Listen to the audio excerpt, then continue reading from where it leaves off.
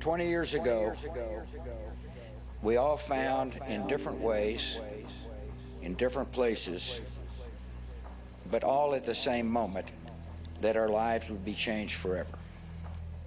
For those too young to recall that clear September day, it is hard to describe the mix of feelings we experienced. We saw that Americans were vulnerable, but not fragile. That they possess a core of strength that survives the worst that life can bring. We learned that bravery is more common than we imagined.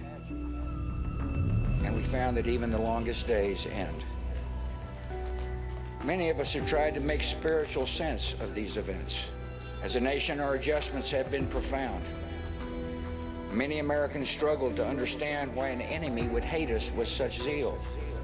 And we have seen growing evidence that the dangers to our country can come not only across borders, but from violence that gathers within.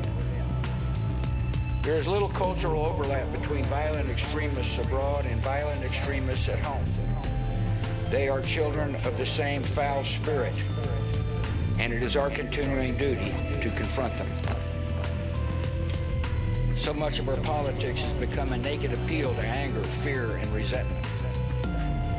That leaves us worried about our nation and our future together. Let me speak directly to veterans and people in uniform. The cause you pursued at the call of duty is the noblest America has to offer. You have shielded your fellow citizens from danger. You have defended the beliefs of your country and advanced the rights of the downtrodden. You have been the face of hope and mercy in dark places. You have been a force for good in the world.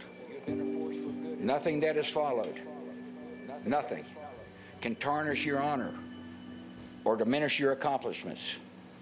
To you and to the honored dead, our country is forever grateful.